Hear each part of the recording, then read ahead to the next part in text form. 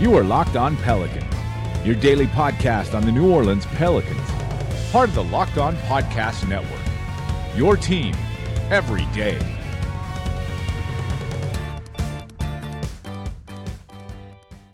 Welcome to another edition of Locked On Pelicans, the daily podcast covering your favorite team, the New Orleans Pelicans, and NBA as a whole, part of the Locked On Podcast Network, your team every day. Available on iTunes, Apple Podcasts, Google Play, Google Podcasts, Stitcher, Spotify, wherever you get your podcasts from. I'm your host, Pelicans Insider, credential member of the media and editor over at LockedOnPelicans.com, Jake Madison, at NOLA Jake on Twitter, here with you all on this Wednesday, and it is like the day before Christmas, the night before Christmas, I guess, because tomorrow is the NBA draft. But before we get to that stuff, maybe we'll talk about second round picks at some point on here. We've had a lot of news recently. We are going to talk about the fourth pick and trade options that the Pelicans have, as well as maybe the deal with the Lakers expanding. I'll give you the latest update on that. And then, of course, the Celtics and Rockets are in the news for all the wrong reasons. We'll wrap up the pod with that. So let's dive into it all in today's edition of Locked On Pelicans. So let's lead off with the Anthony Davis trade because the Lakers are scrambling. We've talked on Monday about the importance of the date that a trade gets done, that July 6th versus July 30th. And if you want to know a little bit more about the cap space for both those teams, definitely give that a listen. The Lakers clearly did not know the difference between the two dates and agreed to get this trade done on the 6th as soon as possible. And now they are scrambling, simple as that, because they will not have the max cap space to sign a big name free agent without the Pelicans either playing ball and moving it back or some crazy moves that they could do, and there's ways and avenues to go about it. But this comes from Adrian Wojnarowski of ESPN saying the Lakers are trying to expand the Anthony Davis trade and create ability to open a max salary spot on July 6th. Lakers offering contracts of Wagner, Jamario Jones, Isaac Bonga to additional teams, so LA can satisfy CBA rules on creating $32 million in space. So this is not them trying to offload these guys for second round picks, because there are things as cap holds that create issues there if you do that. However, this is them looking to make this deal a 3-team trade with a third team taking on the contracts of Wagner, Jones, and Bonga to try and get this done so that they have the max space that they want to immediately sign a big name free agent while getting this trade done as quickly as possible. Very clearly, Rob Pelinka had no idea what was going on with the salary cap situation. Otherwise, this would have likely kind of been a big sticking point in all of that. It's kind of funny to me, in a way, that he had no idea, and this is something that you would want to have. Hell, the Timberwolves right now, their second in command, created the NBA trade machine on ESPN. There are guys you can hire that handle this sort of thing. Unfortunately, they don't seem to work for the Lakers, so this is pretty awful from them. But this means that things, again, might get a little bit complicated. And we're going to talk about it in the next segment, how the Pelicans are looking to move number 4, have offers maybe on the table for the 4th overall pick, and are still kind of deciding what to do. And it could be that a third team gets roped in and ends up taking on some of these guys that they have under contract to help clear space and get this deal done on the 6th, because that's what it sounds like it's going to be. So the Lakers scrambling. There might be more to come with the Anthony Davis trade. It doesn't sound like this deal will get done on the 30th. So don't expect maybe additional pieces from the Lakers coming to New Orleans as they do the Lakers a solid and move it back. They're not going to get paid to move it back. So we'll see where this goes. But obviously this trade is maybe going to have 3 teams involved in it now. But the core of the deal is still there. I posted on Twitter, what would stop the Lakers really from, and this was a rhetorical question, by the way, from saying, you know what, we're not trading for AD anymore, or we need to change the parameters of the trade and you need to take on additional salary. Not a good idea. So in the NBA's opinion, it's like nothing has happened right now. It is not official until the trade call occurs, which won't be until July 6th. But would any team around the league then ever deal with the Lakers again? And also, what does Rich Paul say about this? And that's a big issue. Look, the Pelicans didn't have offers on the table that we thought they were going to, and their leverage started to deteriorate. So maybe the Lakers realized they gave up too much, overplayed their hand, and are like, oh no, maybe we don't need to do that, or maybe you need to take some other stuff back. Not going to happen. This is basically agreed upon. I can't even imagine the ramifications that would come from it. It's one of those things that you don't even really think about. So it's not something we really need to dive into. Don't worry about that whatsoever. I'd seen this idea also posed a couple of different places. Not anything we need to worry about here. But, oh man, are the Lakers a bit of a mess for this whole situation? And they really are scrambling to try and figure this out. Good news is, it's June 19th. They have until July 6th to kind of sort all of this out. So there's obviously a lot going on with the Pelicans, and we are going to be covering all of this in the weeks, days, and months to come. The end of the AD era, the start of the Zion era tomorrow, which is really exciting, and we're here to cover it all. Plus, all of the unknown, which we're going to talk about, especially when it comes to the 4th overall pick. So make sure you subscribe to the Locked On Pelicans podcast. Please leave a 5-star rating as well. And make sure you never miss an episode, whether you're a new listener or someone who's been here since the beginning. I appreciate it all. It is a very fun time to be a Pelicans fan. So make sure you never miss an episode by subscribing to Locked On Pelicans. So the 4th overall pick seems to be a very hot commodity all of a sudden. In a 3-player draft, there is a lot of interest in teams trading up to grab it from New Orleans, which maybe makes you wonder if they should keep it. It seems the name on everyone's lips is Vanderbilt guard Darius Garland. He's kind of been the fast riser. He's really starting to come into his own as the 4th best player in the draft, according to a variety of people, and how high he's shooting up these teams' draft boards. Hell, the Knicks, with the 3rd overall pick, are having him in for a workout on Wednesday and maybe considering taking him there, which is kind of crazy to think about from even just 2 weeks ago, let's say. So there's significant interest in teams trying to move up. And so the Pelicans, who probably want to get rid of this 4th overall pick and not really carry 2 highly drafted rookies on the team next year, find themselves in a very good position. So either, you take the best player available and can move him later, or teams maybe are fighting to kind of get that spot right now. Look no further than the Atlanta Hawks, armed with 8, 10, and 17 in the first round. It's very clear they want to move up in the draft, and apparently they reached out to the New York Knicks about trading for the 3rd overall slot. The Knicks said no, so maybe the next natural thing is to look to New Orleans and try and grab the 4th spot.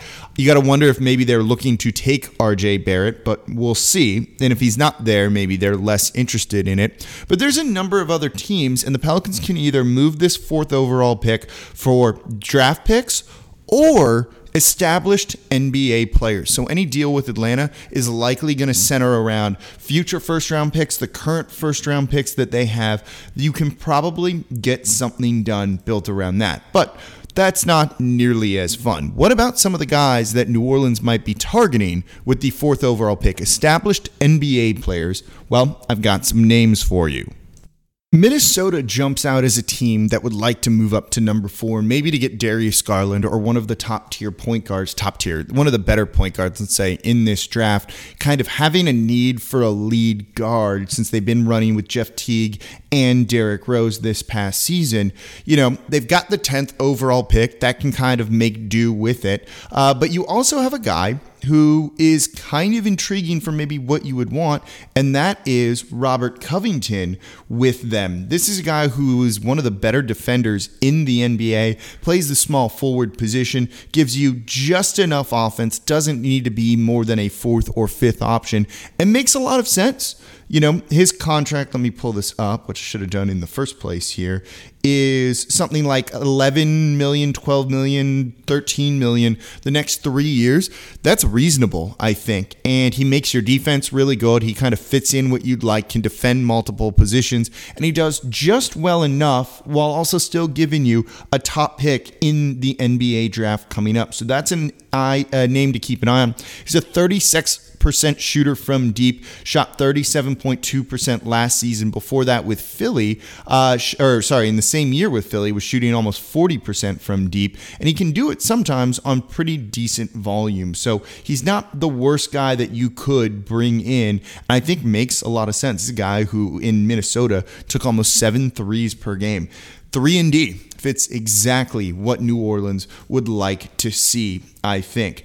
That's a team that makes a lot of sense, and I think definitely keep an eye out on them. The other one that has apparently had some interest in moving up to number 4 is Indiana.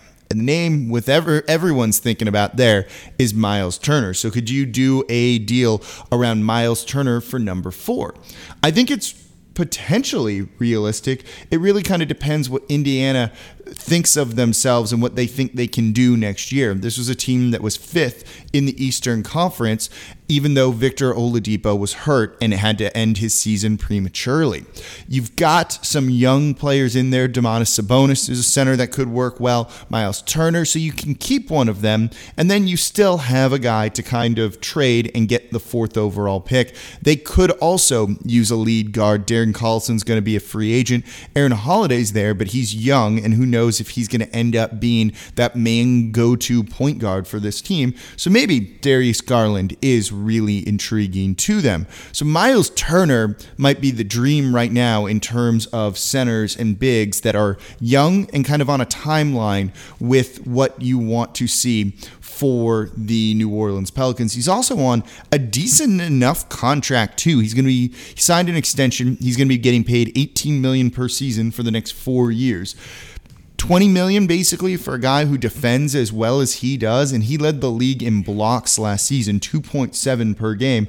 Also great at poking the ball away and creating steals on the defensive side of the ball. And just protects the rim overall. Exactly what you want to see. He's also a decent enough three-point shooter, 36.3% from deep, shot 38.8% last season, and he can space the court if need be. Not on huge volume, but still, he's a threat out there, and if you leave him open, certainly he's going to burn you. He's pretty durable for his career as well, averaged 13.3 points per game, so he's taking shots inside, pretty efficient. He gets to the line, not as much as you'd like, but with Zion and maybe being in the bonus early, that's going to help. But he just makes it easier on Zion Williamson.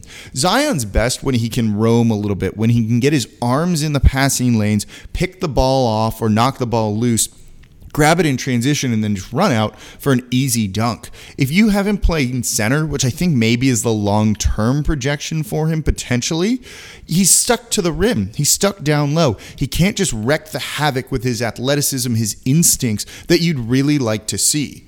So getting a guy who can be that rim protector frees him up to probably be the best defensive player he can be. Miles Turner, being young, a good player with some range, definitely a name to keep an eye on.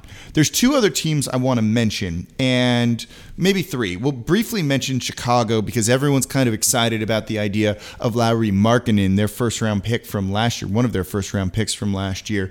I don't think he's really on the table and is going to be very expensive for New Orleans to try and get. He's good. He looked really good last year, and I think kind of surprised a lot of people. Also, he's not a rookie. It was his second year in the league.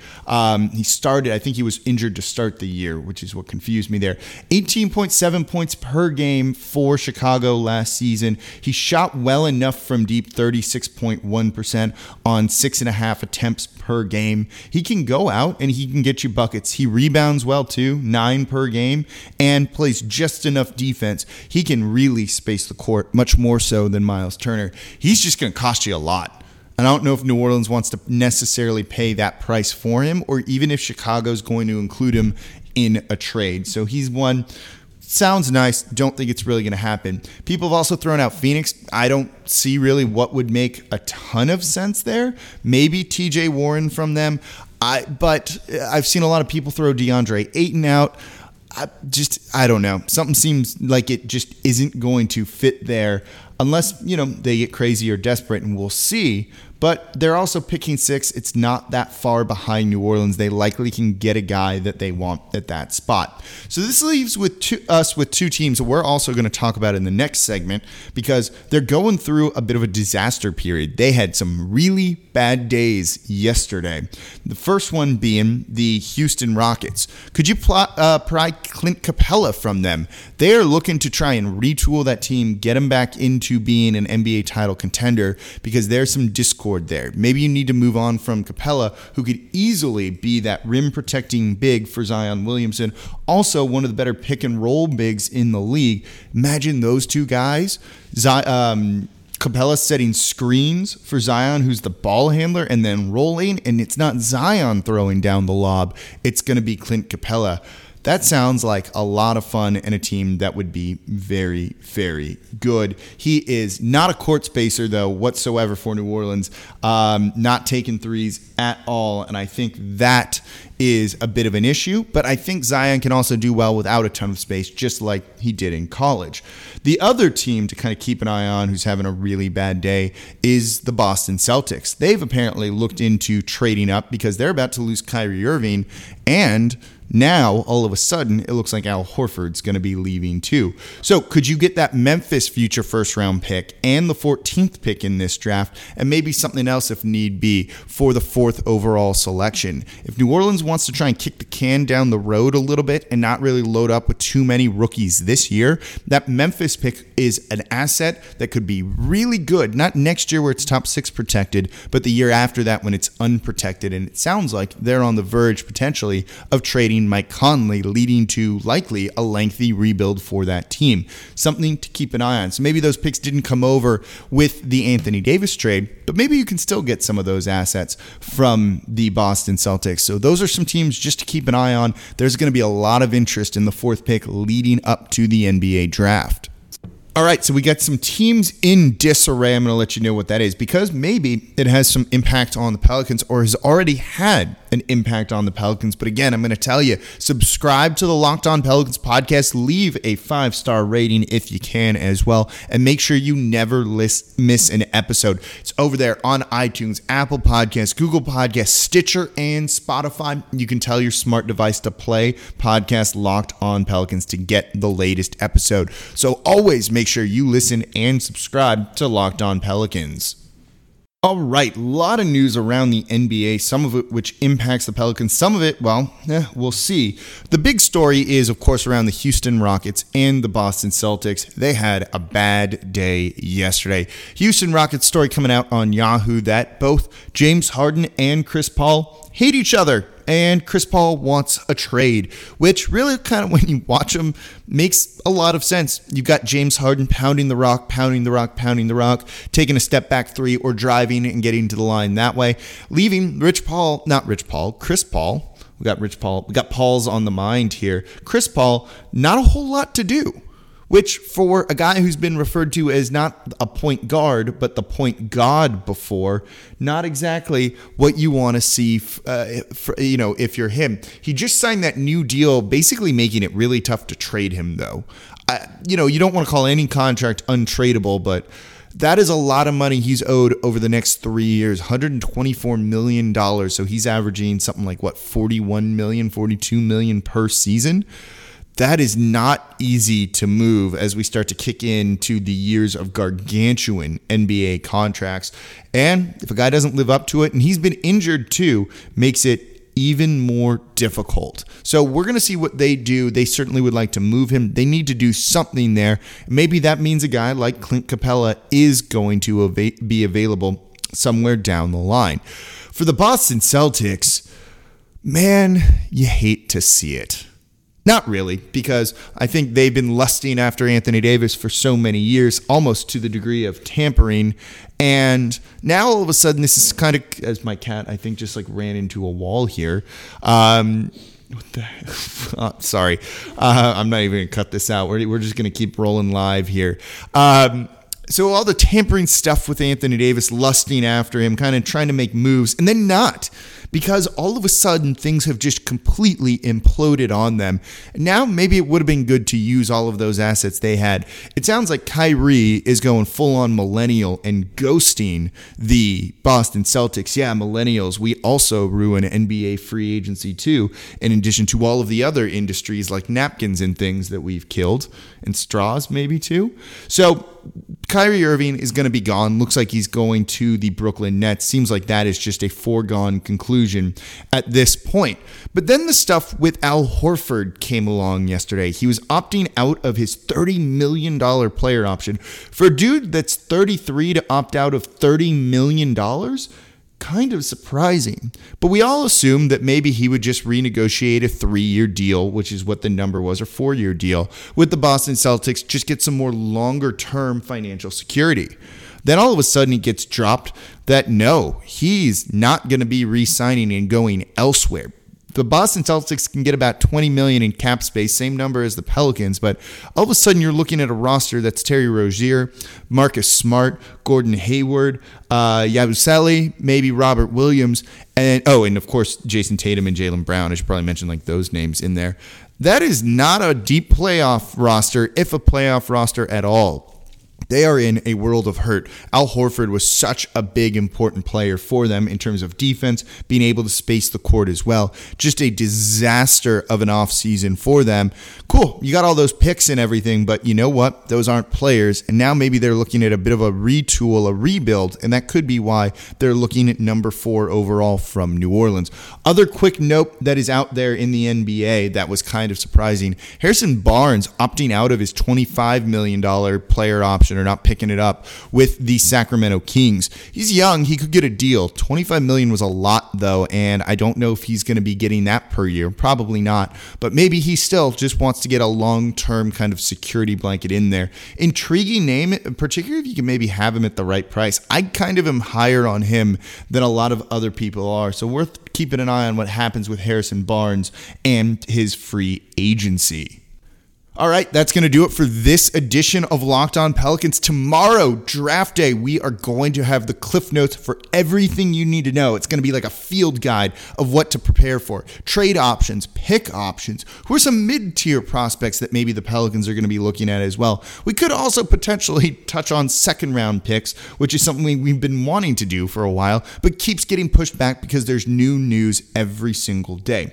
So we will see where we go with that, but I'm going to have you prepped and ready for draft day, what is a huge night for your New Orleans Pelicans. So thank you all for listening. Don't forget, subscribe to the podcast, rate it 5 stars. And as always, I'm Jake Madison at NOLA Jake on Twitter, and I'll be back with you all tomorrow.